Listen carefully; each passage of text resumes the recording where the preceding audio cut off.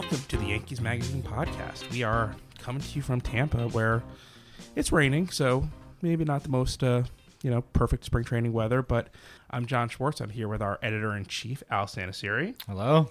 And we have an extremely special guest today. We have the Yankees.com Yankees beat writer, Bryan Hoch. So welcome to the Yankees Magazine podcast. Thanks, guys, for having me. Good to be here. It's good to work together. I mean, we kind of share kind of the same space in some ways, but it's fun when we can actually do stuff together. So glad to have you. We do live in the same world, don't we? Very much so. The Yankee universe, yeah. Oh, God.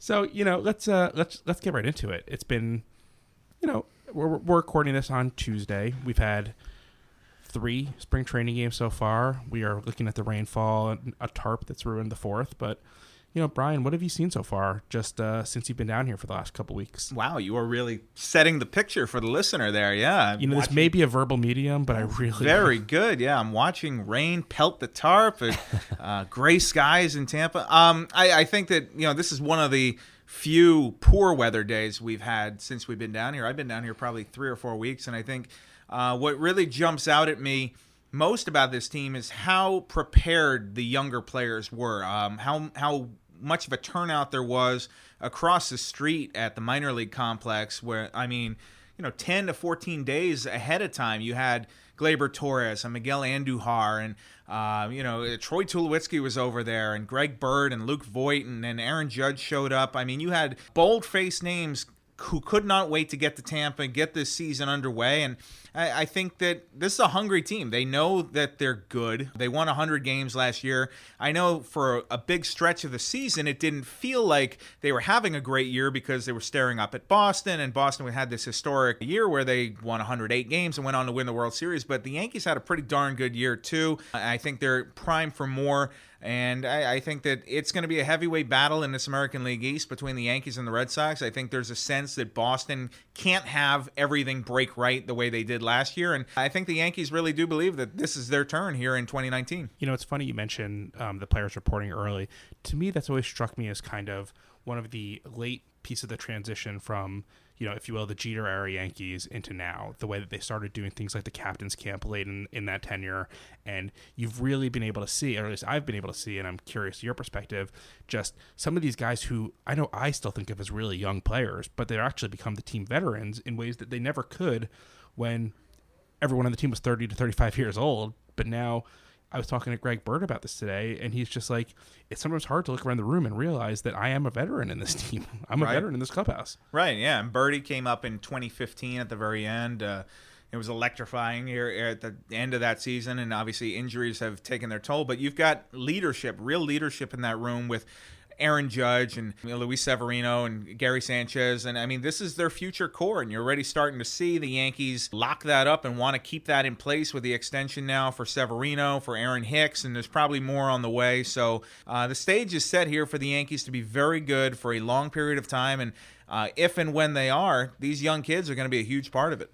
Bryan, you covered, kind of speaking of that transition, you covered the Jeter era players, Derek Jeters and Mariano Rivera's and Jorge Posada and all those guys. And now you're obviously covering a team with the young nucleus of players that you just mentioned, Aaron Judge and Luis Severino and even other stars, Giancarlo Stanton.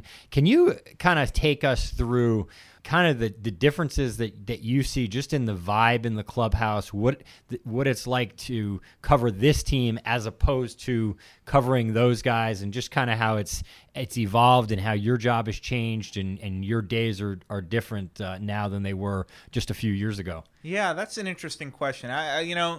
I'm thinking back to now the core 4 and when they were all active, and you felt like you were part of a traveling rock band. You had these mega stars who was more recognizable in this sport than Derek Jeter? And then it's almost like Posada, Pettit, Mariano, they were almost like secondary stars on those teams because you just had such massive personalities and bold-faced names. So I felt like in a lot of ways you were on a celebrity beat where there's kind of these celebrities are doing stuff, but then there's also a baseball game being played. So it's almost like you had to do two things at once. And now I really do think that baseball is the focus. I think there's a more youthful energy in the room. You can see that. I mean, you walk in the room, you didn't used to hear music in the clubhouse, especially before a game.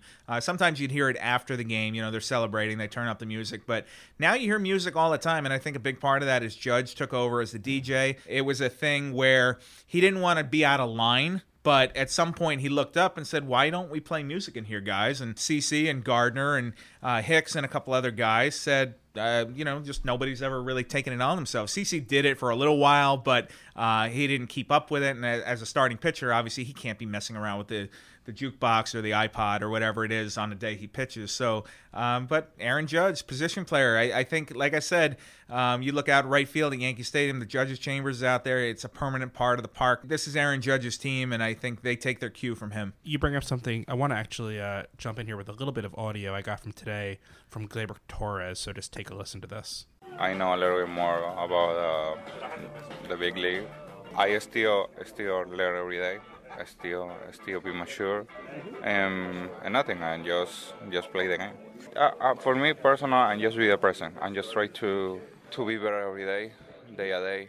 Try to learn day a day. I mean, during the game about the other players. I think it's really important for me. And nothing. Just play the game and enjoy.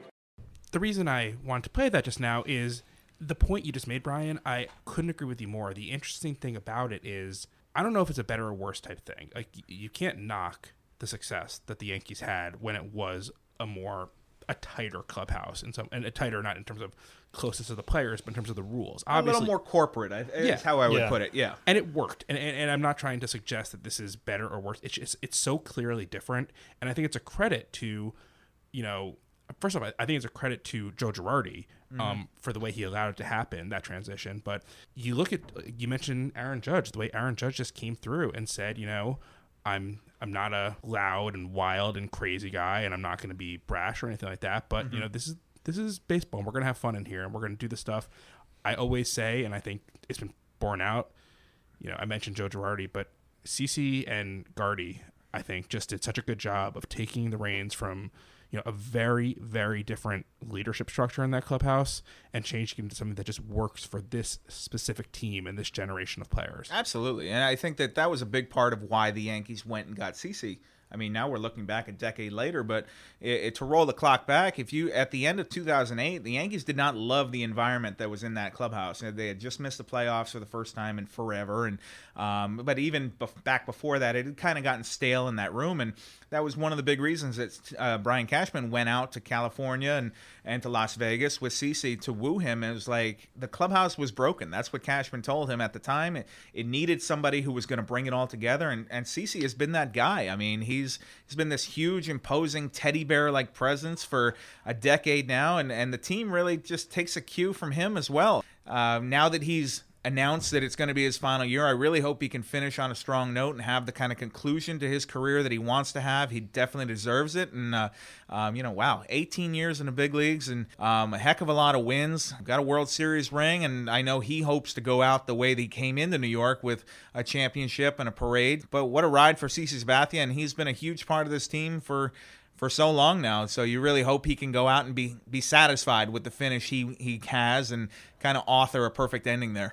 I'm curious, Brian, what you think the perfect ending is for him. I don't mean in terms of the postseason, but what's the ceiling for him this year, and what do you think is possible, to put it bluntly? Well, I think that he set the bar pretty high last year. I think you're looking for a similar season from him. He's going to be dealing with that right knee issue, and you hope that it doesn't crop up too frequently. But I think that should he have to go on the disabled list a time or two just to give himself a little break during the summer, I think that is okay. The Yankees have some depth that they can cover that up. Let CeCe go out, make his 20 to 25 starts, try and put some wins on the board, keep the team in ball games. I don't think he's going to face too many lineups a third time through. I think that Aaron Boone's going to be kind of quick to make that hook, especially with the bullpen that they have. But really, I want to see CeCe go out on his terms. I don't want to see him limp to the finish line and make something like 8 or 9 starts and be on the DL. I guess it's the injured list now, right, guys? Be on the IL for most of the season. I just want to see him take the ball when he's supposed to, go out there and battle and compete, because, man, I mean, you watch that game where he was at Tropicana Field last year, down the stretch in September. There's some fire in that guy still, man. He gets fired up. He likes to compete, and it's fun to watch. He's not the power pitcher he was in 2009 anymore, but he's a completely different animal now, and he's still very good at his craft. So I want to see him go as far as he can. At the same time, and I think that, all that's right. I mean, I said this, I think, on our last episode. Sure, it'd be great to see CC pitch in the All-Star game in Cleveland because of how meaningful that would be. I didn't even think of that. Yeah, wow. I got to say, even more than that, I want CC to know when his last start is. I would hate to see, his career end without him having that actual last start that he's planning. Your point about the clubhouse and the way the clubhouse works now, it really made me think of, I was having a conversation today with DJ LeMahieu, and, a new guy kind of comes from a different environment, and take a listen to what he was saying just about the fact that even though we talk about the ways that the clubhouse is different, it still does kind of have some of that sense of what the Yankees clubhouse is always supposed to be. High expectations, confidence, just a great organization. You can tell that from the start. I mean, you got a lot of talent. There's a lot to be confident in. You can just tell the whole organization, everyone just around the locker room, around the facility. There's a confidence, there's an energy there.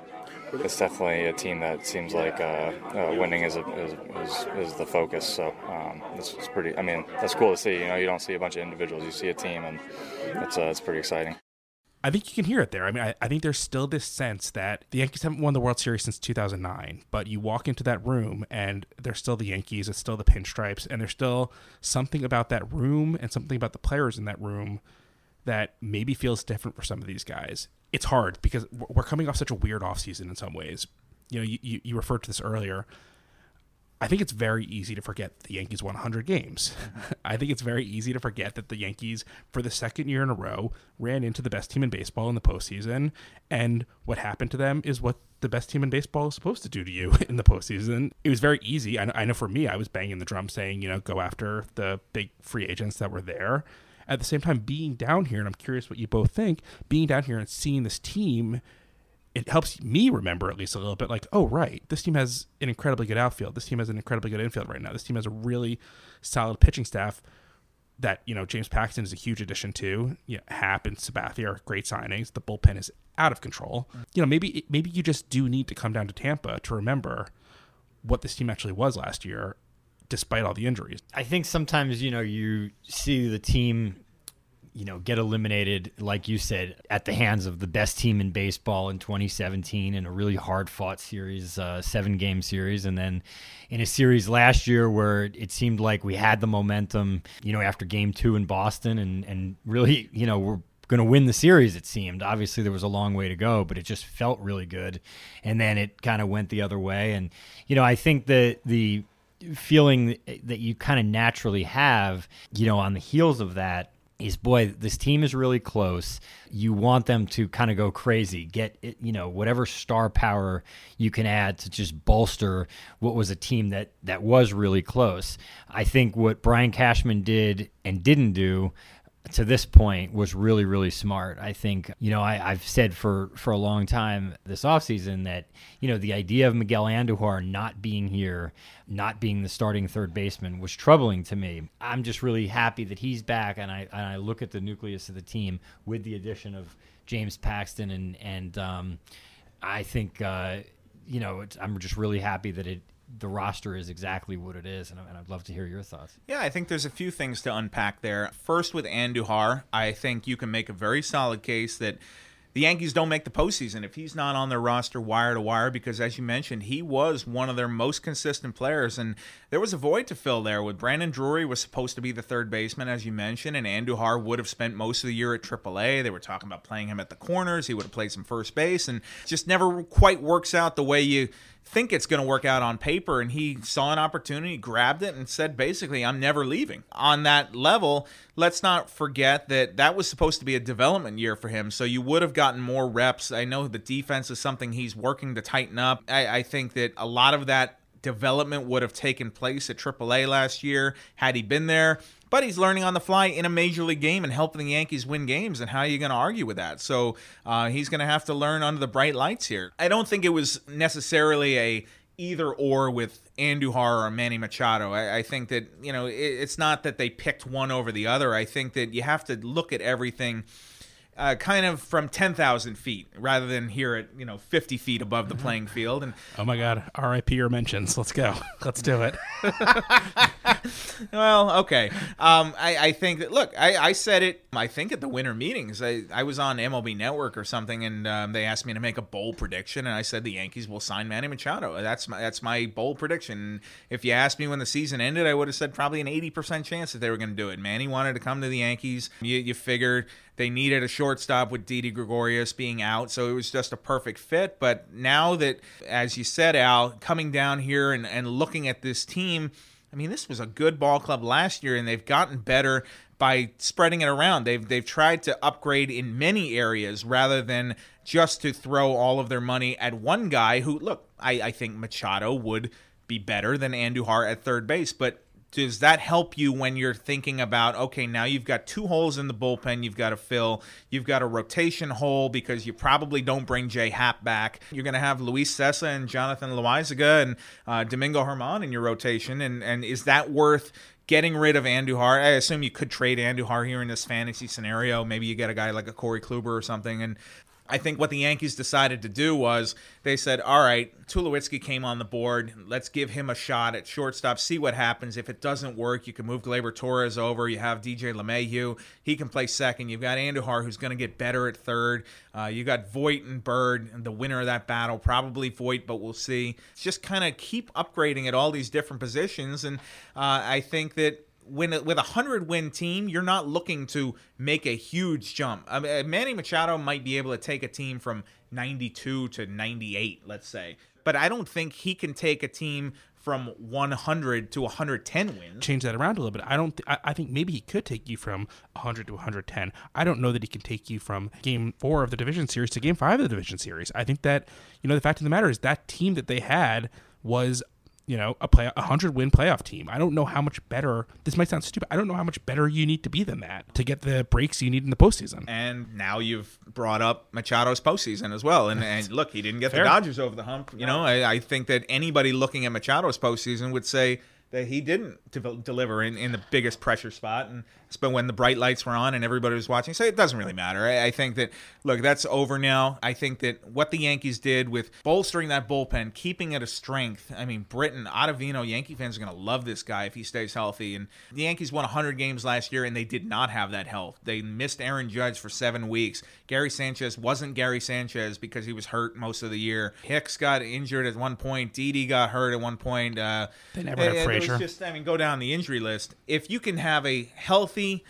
Judge for the entire year and a healthy Stanton for the entire year, just start there. They're going to score a ton of runs. They're going to pitch well. This is a winning baseball team here. I'll ask you, staying in the infield. I did a story with Troy Tulowitzki a few weeks ago, which is going to come out in our April issue. And, my takeaway from spending a day with him, in his home was just how positive he is, despite all the things he's kind of gone through as a player, the injuries, and how positive he is, how excited he is, not only to have another opportunity, but to have an opportunity with the Yankees.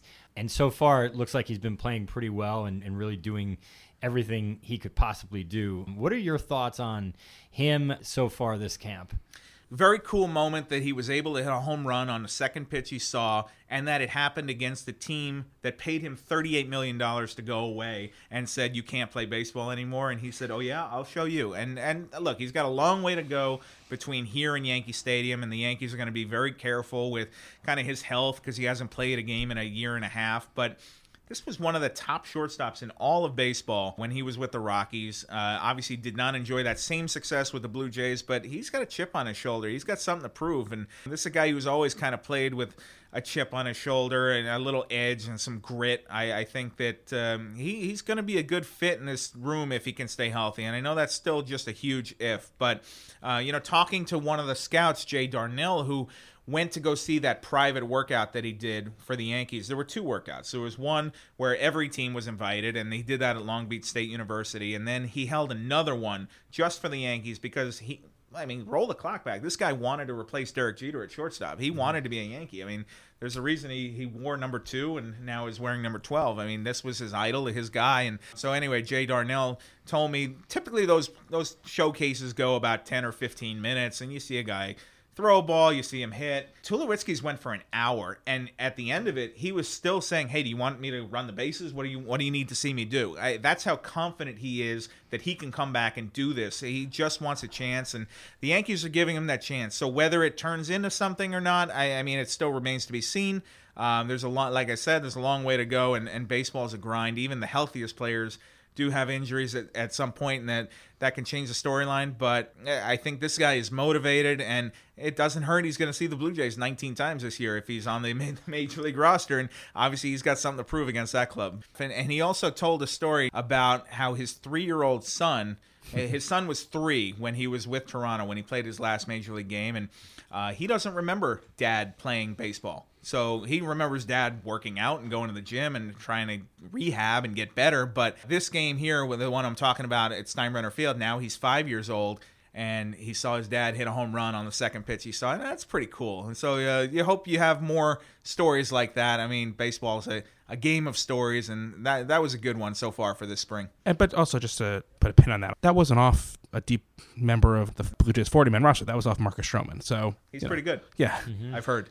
We're going to take a 1-minute break here, but when we come back, we just want to talk a little bit with Bryan about how it's been, what he's seen, what he's expecting beat writing in 2019 to look like. So stick with us. Hi, this is Aaron Judge. You're listening to the Yankees Magazine podcast. We're back. Bryan, how many years is this on the beat for you now? Oh, gosh, you're going to make me do math. I am. 2007 was my first year, so what is that now, 12, 13 years here? So you've seen some things. 2007 was the final year of Joe Torre, so I covered Torre's final year, then Girardi's first year, the closing of the old stadium, the opening of the new one, the World Series championship, the retirements of all of the core 4. So, yes, I think that you could say I've seen some pretty cool stuff, had a front row seat for stuff I'm going to be talking about for a very long time. As you look at entering whatever year 13 or 12, however you want to do the math, what is the biggest difference from what you were doing when you started on the beat? Social media. 2007, I don't think Twitter was a thing yet. If it was, it wasn't what it is now. I think that Facebook was just something that college kids were using at the time. Instagram, I think, didn't exist. I don't even think the iPhone existed at that point. So the world has completely changed. I remember carrying around this weird little BlackBerry-looking kind of knockoff thing my first year on the beat with a terrible camera, and now we're all just we're all photojournalists basically. I remember that in 2007 you would write, you'd write your blog, and there wasn't tweeting or anything like that, and you'd put the lineup up, and that was groundbreaking stuff. And the fact that you could have a lineup an hour before game time was kind of like, wow, I can't believe that we're getting this information. And so I think now we are not in a hour to hour, we're not in a 24-hour news cycle. I mean, we are in a minute-to-minute news cycle. So what happened 3 minutes ago may not even be news anymore. And if I have breaking news right now, within 3 minutes, everybody in the world is going to have it and know about it. So I think that the level of competition has increased because the volume has increased. But for the consumer or the fan at home who wants to know every little detail or see what's going on at Yankee Stadium, I mean, there has never been a better time. Access has never been better for a fan to be closer to the team that he or she loves, because the players are more accessible now. You can tweet it. Guys like Aaron Judge, it doesn't guarantee he's going to tweet back, but he might tweet something out that you can see. And so I think that the walls are coming down in a lot of ways, where we in the media and the players are closer to the fans than ever before. It's so funny to hear you say, I mean, we're across the wall right now from George King and Pete Caldera and, Jack Curry was in there and Michael Kay. It's so funny for me to hear you talking about, the good old days when all you had to do was blog or when all you had to do was write online. I thought about the same thing. Like when you're talking about 2007, like being the good old days, in my mind, I'm like, not necessarily good old days. Sorry, I don't want to put words in your mouth. 1987, 2007. No, I'm not saying dial-up internet days, but we had Wi-Fi and stuff, and we thought this is as good as it's going to get, and it's just gotten better and better, and the quality of everything. Look, there's a flood of stuff. I always say it's kind of like trying to drink from a fire hydrant or a fire hose, trying to read Twitter. There's some really good stuff out there, and there's a lot of not so good stuff, and it's just a lot of noise that you have to kind of filter through. But in terms of breaking news or knowing what's going on, it has chopped down all of the barriers, and I think that you don't have to wait for your morning paper to come. It's not 1987, as you said. There is no more holding a story and hoping that, all right, I've got this story and I'm gonna hold it for the rest of the day because I want it to be on the back page of the paper tomorrow. That's not the world we live in anymore. If you have a story, you better get it out there quick because you're gonna get beat if you hold it. I think we joked about this last year, actually.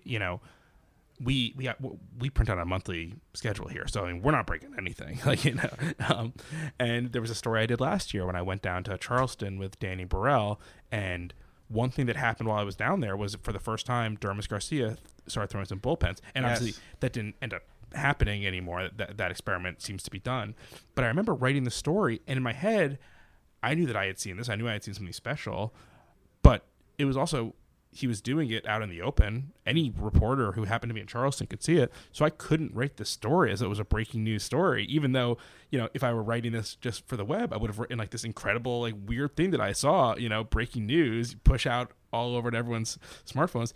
It just so happened when the story did come out about, 3 weeks later, no one had reported it yet. No one had seen it. So I was sitting there counting the days until this thing went live because I'm like, am I actually breaking news right now?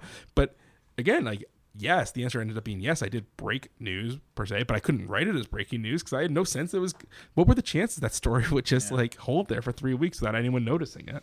It's just such a weird thing. Too bad it didn't work out. Yeah, absolutely. I'm not certain.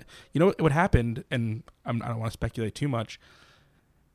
He started hitting at the same time he started pitching, and he had been struggling at the plate. And I don't think they're done with the experiment necessarily. I think that they want to see if his hitting can continue before they start it up again. Because, talking to coaches and scouts and things like that afterward, it seemed like his focus turned so much to pitching that he got out of his own head on the hitting, and it's a long way to go before he can become the offensive prospect he had been. I think he fell off the top 30 this year, but if he hits, I think they'd rather let him do that if that's what makes him more comfortable. But I'm not certain he's done with it yet. We'll see. Brian, I want to ask you one other question in relation to the kind of the way that the walls have kind of been brought down and the barriers are broken. As somebody whose job it is to cover the team and be on the beat and break news when you can break news, one other huge significant change that you kind of alluded to is that not only are you as a beat writer, a photojournalist now because of Twitter, but also the subjects of your stories, the athletes themselves, are also able to break their own news and do it on a minute-to-minute basis. And a lot of times if an athlete in any sport wants to break a story, they sure as heck don't, in the old days, I think they would wait for their favorite writer to come in and give them the scoop, so to speak. Now they are the scoop themselves. Right. What are your thoughts just on what it's like now to cover athletes who can break their own news and do so frequently? Wow. I think it's cool. I do. I think that it's good for the players to be able to have that line of communication directly to the fans. And you're seeing it with stuff. I mean, that was the whole concept behind Jeter and the Players Tribune, having players be able to write stories and communicate directly. I hope personally that it doesn't take over. I hope that that's not the way of the future. I hope that there's still a need for people like myself, whose job it is to kind of give context and analyze, because I think that what you're seeing when you get player X communicating directly, you're only getting one voice. You're getting one player speaking for himself. And what we do is try and talk to as many people as possible to kind of give context and tell a story and really cover all of the angles. So I think that the way I see something may be different than the way you see it, Al. And I think that if you're only getting one voice, then you're not getting the complete story or the complete worldview. So I think that it's a useful communication tool. I mean, I think that the players in this room don't really abuse it. I don't think we have too many guys who are going to go, I don't have alerts set on my phone saying, oh my gosh, what is he going to say today? There's nobody quite like that in the Yankees world, but I know with other teams, I mean, Trevor Bauer is the one name that comes to my mind. Sure. You don't know what is going to be said, and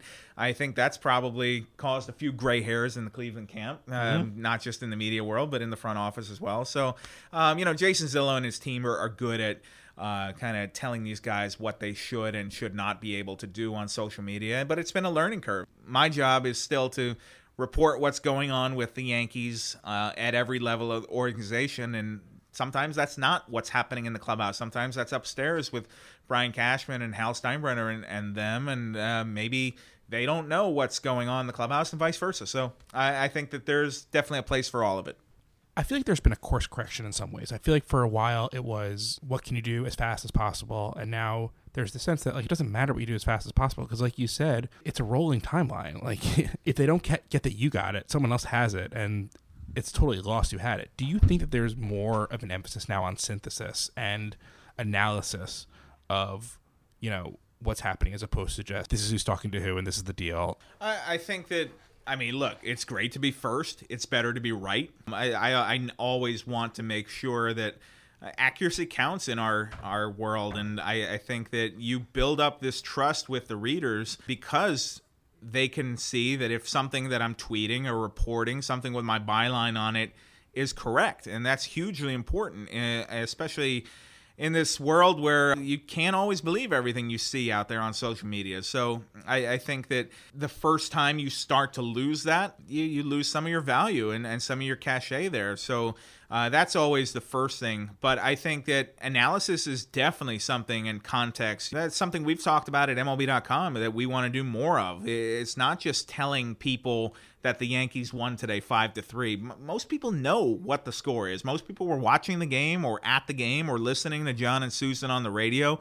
You guys know that the final score was 5-3 and Judge hit a 2-run homer in the 7th inning. That's not doing anything. I think that what our job is to do is to provide context. How does that fit into the narrative of the season? What are the bigger storylines there? What does it mean for tomorrow? What does it mean for next week? What does it mean for the rest of the month? So I think that there are all these different angles that go beyond just the final score of the game and who's tomorrow's starting pitchers are. I think we can do more. We've been trying to do more, and I think we're going to continue to improve our content because that is what readership wants out there. The way that we consume news has changed, and I think it's probably, who knows what it's going to be 10 years down the line in 2029. I think it's this ever-changing thing, and we'll continue to grow and adapt with it, but definitely there is more of a demand for context and analysis and kind of covering more of the angles than just telling you who won the game because you already know that. So with that in mind, Brian, I feel like you do an excellent job in terms of the ways you communicate with people on social media and things like that. Thank you. What is it that you want from that conversation? I mean, obviously, professionally, it helps you to engage with these people, but, what can you gain from not the horrible people on Twitter? No, there are none. There are no horrible people on the internet. Maybe we should ask some of the female beat writers about that. But whoa, yeah. I'm tapping out of that one, guys.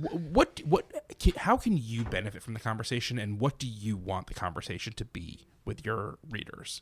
I enjoy good back and forth. I think that we are very fortunate that, well, first of all, I'm very fortunate that I get to go to the ballpark every day and watch baseball, and that is what I'm paid to do. That is my profession. I mean, God, that's what I dreamed of growing up. I could never have even conceived of that when I was a kid. So the fact that somehow this has all come true, we're very fortunate to have that access to people where if you want to know why a manager made a certain move, or why a player does a certain thing, or why is this that way, or why did a team do that. That's my job to ask those questions. So I think that's a productive back and forth right there. I mean, let's start with that. I think that when a fan is curious about something, that makes me think, well, there's probably a lot of fans who are curious about that as well. And so, I mean, that's happened a lot where, if we do one of our mailbags and I'm answering fan questions, I'll do that a couple days in advance just to make sure, is there something I can go ask a player about to answer a question? Because I don't have all the answers. My job is to ask questions. And you have all the questions too, it seems. Yeah, I mean, look, there are, especially with the Yankees, I mean, there are so many Yankee fans out there, and they watch every pitch of every game.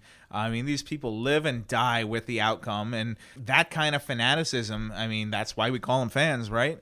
There is a definite perspective there that I never want to lose touch with. I never want to lose touch with what it is to go to a game and buy a hot dog and scream your head off and go home with your throat hurting and a sunburn because you were at the stadium all day. I mean, being a fan is fun, and just the fact that we get to be in the clubhouse and talk to these guys, I don't want to get too far separated from that world where, I mean, I grew up doing that. I grew up buying tickets to games and getting autographs and stuff, and I remember what I used to think about as a fan, and to now be the one who has the power or the ability to answer those questions, I think that's huge. So look, Bryan, before we can present you with the watch that we give all guests of the Yankees Magazine podcast, it's late February here. I think it's perfectly fair time to say what is your exact prediction for the season, and because we're going to hold you to it, obviously. So.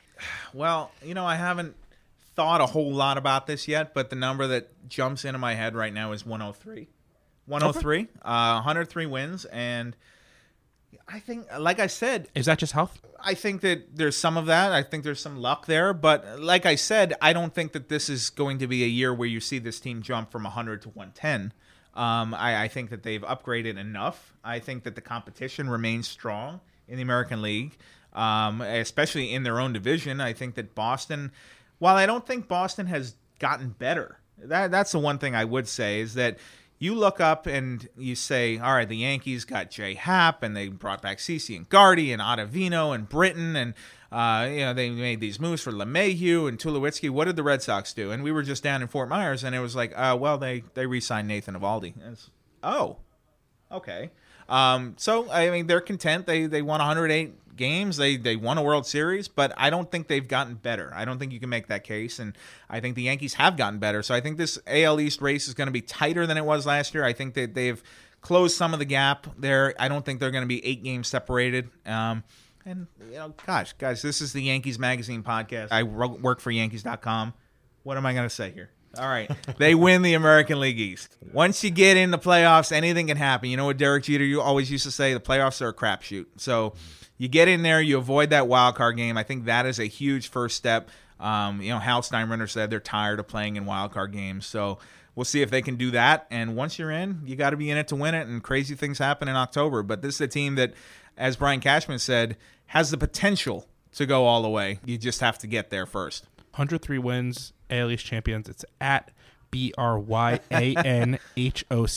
if you want to weigh in on that. You know what happened the last time they won 103, guys? Was it 2009? That was the 2009 World Series champion. Bryan, thank you so much for joining us on this today. To everyone listening, we're just getting started, I mean, I think we talked about in the last episode we had that, it was actually spring training and the players had reported. And meanwhile, now spring training games are happening. It's getting closer and closer. We're, by the time this comes out, it's going to be exactly 1 month to the day of opening day. So we're getting close. And it's not just baseball you have to be looking forward to. Our guest, Bryan, he got 2 books that are coming out this season. The Baby Bombers is being updated in paperback through the 2018 season, and that's coming out in April. And, of course, look for Mission 27, which he's writing with Mark Feinsand. The book reunites the 2009 team, telling stories that couldn't be told then.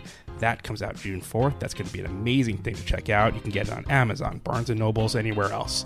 If you want to read more of Bryan's stuff day to day, head to Yankees.com. Of course, while you're there, make sure to check out Yankees.com/magazine to read our long-form content, or hit Yankees.com/publications to buy a subscription, buy a single issue, whatever you want to do. Follow us on Twitter at Yanks Magazine. And of course, subscribe, review, send us letters to letters@podcast.com. We'd love to hear from you, and we will speak to you soon. Have a great one. Bye. Hi, this is Chad Green. You don't have to wait for the first pitch to get caught up on some of the best stories about your 27-time world champion Yankees. Subscribe to and download the Yankees Magazine podcast by visiting yankees.com/podcast.